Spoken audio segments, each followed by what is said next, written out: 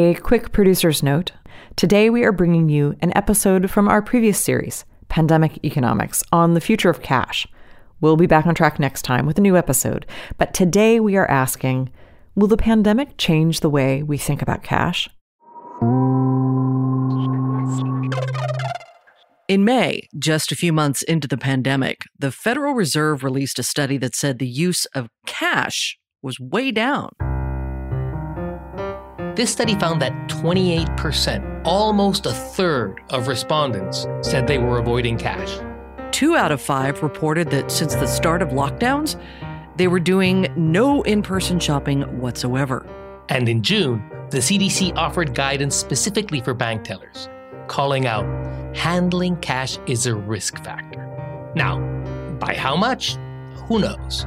But the point is, the whole idea of cash, touching money, passing it around from person to person, is feeling a little riskier these days.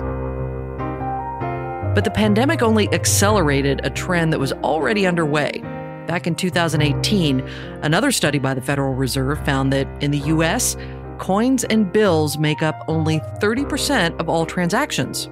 So here's the question. How important is cash? Some countries like Sweden have pretty much gotten rid of cash already. And you might wonder if that could happen here.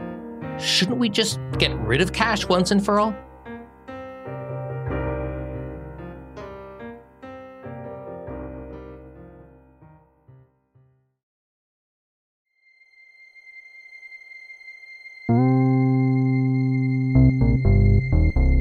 But what's lost when cash is gone? Is everyone really ready to move past cash? Who needs cash? Who does it benefit?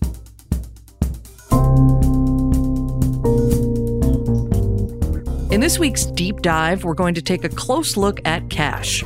We'll examine what 2 very different experiments, one in Mexico and one in India, tell us about the value of cash and the promise and perils of embracing a fully cashless world. I'm Tess Vigland. And I'm Eduardo Porter. We've been invited to have this series of conversations with University of Chicago scholars. This series is produced by the Becker-Friedman Institute for Economics.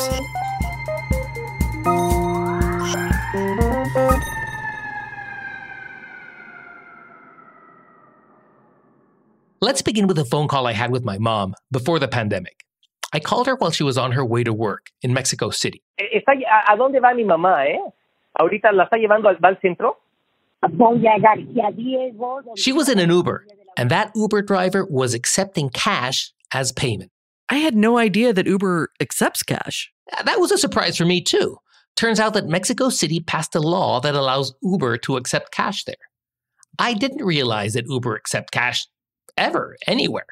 I wanted to know, how did this affect Uber drivers? One reason that this is so surprising is that in many poorer countries, like Mexico, where cash is in heavy use, you often hear the argument that cash enables tax evasion. So that allows economic transactions to pretty much stay off the books, and it greases the wheels of crime. Generally, governments would like to see cash gone. Uber sees things differently. Femke van Schoonhoven, a product designer for Uber, gave a talk at a London conference. As we wanted to grow and expand Uber, we realized that there were some markets that we were really struggling to capture because not all markets are digitally connected or have digital payments. So in markets like Latin America, credit card penetration is pretty low. So we knew that if we wanted to continue growing, that we had to introduce cash. Cash is accepted by Uber in more than 400 cities worldwide. In Latin America, payments in cash now account for more than half of all trips. Let's go back to Mexico. Now, here, lots of payments are made in cash, but Uber was only allowed to accept cash payments in Mexico City following a Supreme Court ruling there in 2018. Before that, whether Uber could take cash varied from city to city, and this created an opportunity, a quasi-natural experimental setup. Bueno, mi mamá vive en Coyoacán. Ajá, en Coyoacán, así que conoces. Economist Fernando Alvarez is from Argentina. He is a native Spanish speaker like me, and he knows Mexico City, my hometown, pretty well. He used data from Uber's cash use there to ask some larger questions. But the broader picture is that, as you sort of mentioned, there is this widespread across countries, mostly central banks, but other agencies too, of kind of trying to incentivize of societies not to use cash. Alvarez examined what happened when both cash was banned and when cash was introduced as a form of payment.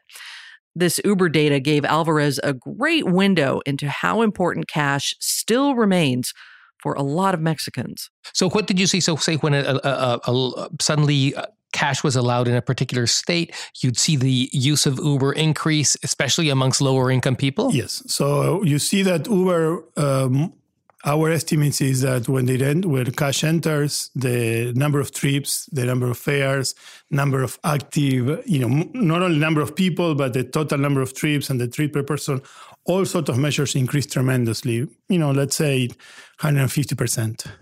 This is a large increase. I grew up in Mexico City. I can help you understand the geography.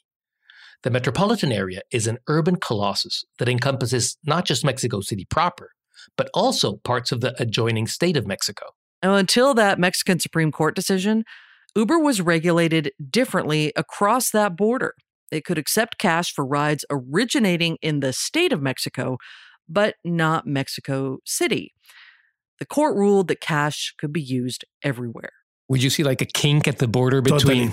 When you cross the border, do you growth rates before and after? This is a typical discontinuity design.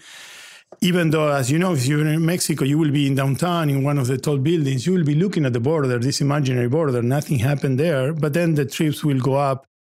Uber riding in the state of Mexico didn't change much, but in the city, it surged. The growth rate will be 50% bigger in the year before and after the introduction of cash. And then you look at the year after, in which cash has been introduced in both of them, you don't see anything in the border. But the change is much larger than this 40%, because if you go in the outskirts of the state of Mexico, they are much poorer.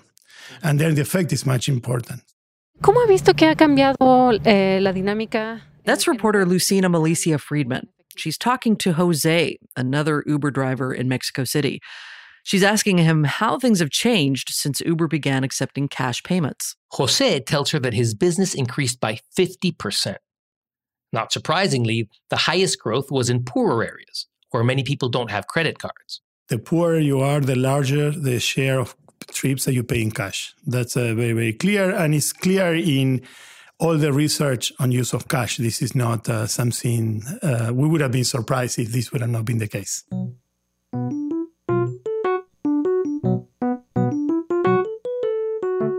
People often understand affordability too narrowly. Before the Mexican Supreme Court ruling that allowed people to pay for Uber in cash, there were people in Mexico City who could afford Uber and would have really benefited from its services, but they didn't use it because they didn't have the necessary financial tool, a credit card. And when cash is the only tool people have to pay for their daily needs, removing it can be very costly. Hello. Hi, Professor Rajan. How are you doing? Very well. How are you? Raghuram Rajan is a professor of finance at the Booth School of Business. He knows a lot about the usefulness of cash in poorer countries. As the former head of the Indian Central Bank, he witnessed up close what happens when a country is suddenly deprived of it. Cash is anonymous. Cash is easy to transact with. The other side knows they don't need to see your face ever again. If they accept the cash, that transaction gets done once and for all. So cash is a source of trust, certainly in the kinds of transactions that they do. So that's good. In all these emerging, developing economies, there's a lot of informal business. These businesses don't necessarily have access to bank accounts. Even if they had, it's not clear they would want the money being documented as it flows through those bank accounts. And so these people find it much more convenient to deal in cash. It's not just Uber. We see this all over Mexico. All of that street vendor's business is in cash. If the government were to take it away, he would go bust. Also, if he took credit cards, he'd have to pay taxes. In cash, it's easy to avoid them. Fewer than 3 out of 10 Mexicans own a credit card. But even in the United States, a lot of people don't carry plastic in their pockets. Only about 3/4 of consumers have at least one card, according to a study by the Federal Reserve Bank of Boston. And still, some governments see cash as a problem.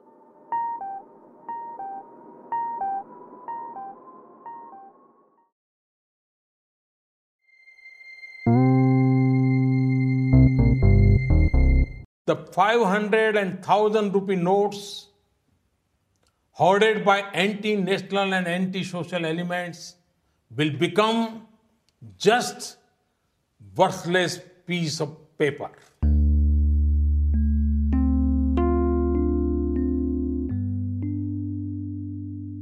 We're now going halfway across the world to India, where a different experiment taught new things about cashless society.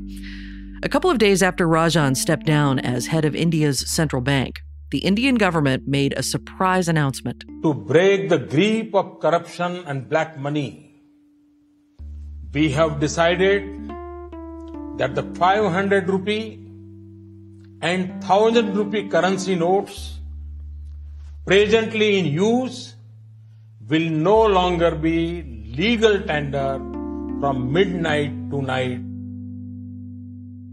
At the time, a 500 rupee note was worth about $7 or $8, and the 1,000 rupee note was about $15. India announced that both 500 rupee notes as well as 1,000 rupee notes would be taken out of circulation, in the sense that if you had any of those notes, you could take them to a bank and deposit them, but they would no longer be legal tender. You couldn't make purchases with them. Now, that was very important because at that time, around 87.5% of the money stock outstanding was in the form of those notes. The rest were smaller notes. India's Prime Minister, Narendra Modi, had a simple goal. He had run for office largely on the promise that he would rid India of endemic corruption. The idea behind the demonetization was that a lot of people had evaded taxes and were holding large amounts of this money in their basement and hoping to use it for purchases down the line. And if the government demonetized this money, people would have to come clean and say, look, I was holding some of this money, and here are the taxes that I haven't paid so far on it. The problem is that Modi's government did not immediately offer new bills to replace those it withdrew. It was acting in secret, ostensibly to catch the bad guys red-handed. Ordering millions of new banknotes to be printed, he thought, would have given the game away. Media reports in India say at least 47 people, including bank employees, have died since the demonetization scheme was announced more than 10 days ago. Some reportedly died of shock, while others committed suicide. Millions continue to line up at banks every day to withdraw money or exchange the now worthless 500 and 1,000 rupee notes. Asia's largest slum, Dharavi in Mumbai, is famous for its leather. Ram Bhandodkar has been making bags and belts here for 15 years. But he says he's now struggling, and not because of any issues with his products. In the past year, my business is down by 60 to 70%. It's not like before now. After the note ban and the general sales tax, my business has suffered greatly. What happened? What was it? What was the cost? So at least for a while, you could take out only a fraction of the money stock that was needed. So take, for example, your vegetable seller. That vegetable seller deals in cash. He sells you vegetables in cash, uses that to buy from the middleman in the vegetable market. And unless he has a bank account and has the ability to deposit checks, etc., he's in a pickle. Rajan knew about the plan in advance. He opposed it, foreseeing the hardship it would cause hundreds of millions of Indians that were overnight deprived of money. And he was skeptical that people would actually declare their ill-gotten wealth and pay taxes on it. what do we know about the success it had in reducing tax evasion and getting people to pay back taxes? Well, I think in terms of people declaring these currency notes as ill-gotten wealth and paying taxes on it, it was pretty much a total failure. Nobody did that. The government in Delhi also hoped the shock to the cash-based economy would encourage everybody to buy into the formal financial system, get bank accounts and credit cards and whatnot. But that seems to have been a dud too. It is true that during the period immediately after demonetization, many people were looking for ways to pay other than currency. And so there was some boost to electronic payments, including electronic wallets. And some of that may have lasted. A lot of it came down, though, after when the money came back into circulation. And any sort of idea that longer term people would use less cash, again, it's hard to see that in the data. So maybe it reduced the trend a little bit, but cash is still king in India. In the end, India's experiment in going cashless seems to have been an experiment with substantial costs and few, if any, benefits. India made, I think, two mistakes in this exercise. One, they removed the 500 rupee note, which was extensively used in transactions. The second mistake was the money to replace that wasn't printed at the time that the demonetization was announced. So people actually had to do without any means of exchange for some time. That may have caused lasting damage to the economy. The Reserve Bank of India has now revealed the latest data on demonetization. This has been out in its annual report that is being released today. And according to this report, nearly all of the currency that was demonetized post Prime Minister Modi's announcement has actually come back to the central bank. However, today the official numbers are out, and guess what? 99.3% of all currency is back in the system. There are, for sure, lots of reasons that governments are pushing away from cash and towards electronic payments. It's also, to some extent, something that illegal businesses use. We know that, drug firms rely a lot on high denomination drug enterprises rely a lot on high denomination notes. So that is the dark side of informality, of the lack of transparency associated with cash. And of course, you don't pay bribes with check, you pay bribes with tons of cash. Now, the governments obviously want to be able to see some of the flows of these business activities and also to get a hand on some of it through taxes. And so they would like to push more into the formal sector. And of course, governments like information. They want to know who's doing what, where, and how. And so there's a whole privacy aspect to money, which certainly, once you go electronic, becomes front and center. It's not just about taxes and stamping out crime and corruption. Bringing people into the formal banking system can provide a lot of benefits. It allows them to establish credit histories and gain access to credit. And by putting their savings in the financial system, they can protect themselves from inflation, which chips away at the value of cash. If I were to ask you, do you think we're going to have cash around 20 years from now? Do you think we will? My suspicion is we won't eliminate it completely, but we will reduce its use considerably. And certainly in developed countries where formal systems are much more prevalent. It seems to me kind of like an amazing development just in human history, right? From shells to gold to, fiat currency to no paper currency at all to electronic transactions. Before we get from here to there, though, before cash loses its two jobs as a simple store of value and a means to transact, everybody has to have access to the alternative. Fernando Alvarez explains this in terms of the value that was created when Uber was allowed to take cash across Mexico City. Before the Supreme Court ruling, many rides did not happen simply because riders did not have a credit card or did not want to use it. These rides would have been valuable to them, though. I mean, the experiment shows us that once Uber riders could pay in cash, rides soared. That means that before the change, the people of Mexico City were losing out because they were leaving something of value to them on the table.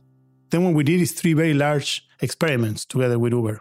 Alvarez and his collaborators also conducted 3 large field experiments that involved more than 100,000 Uber riders within the state of Mexico. We wanted to answer the following question. So if there is a ban in the state of Mexico, what will be the loss for the consumers? They offered a variety of price discounts and credits to measure how much people valued the opportunity to pay with cash. They might offer a discount to riders who paid by credit or who registered a credit card with Uber within a certain time frame. We take a good and then we raise prices. You reduce a little bit, we raise prices more. Offering a service at different prices allows us to put a number on how much people benefit from that service. And in this case, the service is not just an Uber ride. We are not trying to understand purely how much people value to use Uber. We are trying to understand how much people value being able to use cash. The good in question is an Uber ride paid in cash. And Alvarez found that in the state of Mexico, that's a good with a lot of value. Despite the incentives to switch to credit cards, for many riders, cash was still the preferred means of payment. Alvarez went to the Bank of Mexico and gave a talk about his paper. And he said they were a little surprised by the numbers and still very determined to get rid of cash. I can imagine, say you're in Mexico, you're in the middle of this horrendous drug war. Yes. You're looking for any margin. Yeah, totally. No, I'm, and I think most of them, they're thinking, if you ask me, if I had to elucidate what's the main concern, it's not just the drug war, but just informality, because that's a big, it's if we live in the US, we don't quite understand the sense in which, and the degrees of informality, in the sense that it's not only people that live in a slum. It will be like, you go to the dentist, and the dentist assistant probably will be some kind of, in some sort of limbo in terms of the way it's hired and the way it's paid in cash.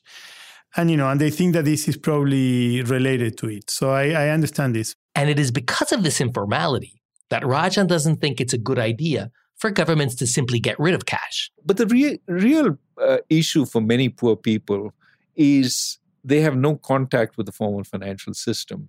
And the contact that they have tends to be too costly, fees for bank accounts and so on, and huge fees for remittances, especially cross-border remittances. And it's extremely important that we encourage financial innovation to bring these costs down. There is no reason why they should stay so high. And this is where I think rather than focusing on cash as something to be eliminated, instead focus on getting everybody into the formal financial system, but with at relatively low cost. And, convince them that there is some value to building a record in the formal financial system, because that can be the source of a credit history which opens doors for you. Of course, you can also build a bad record. So we should have some way that people, after a certain period, are forgotten by the system and can start again. But I think that we need to try and make the formal financial system much more inclusive. And to the extent that that also reduces the use of cash, so be it.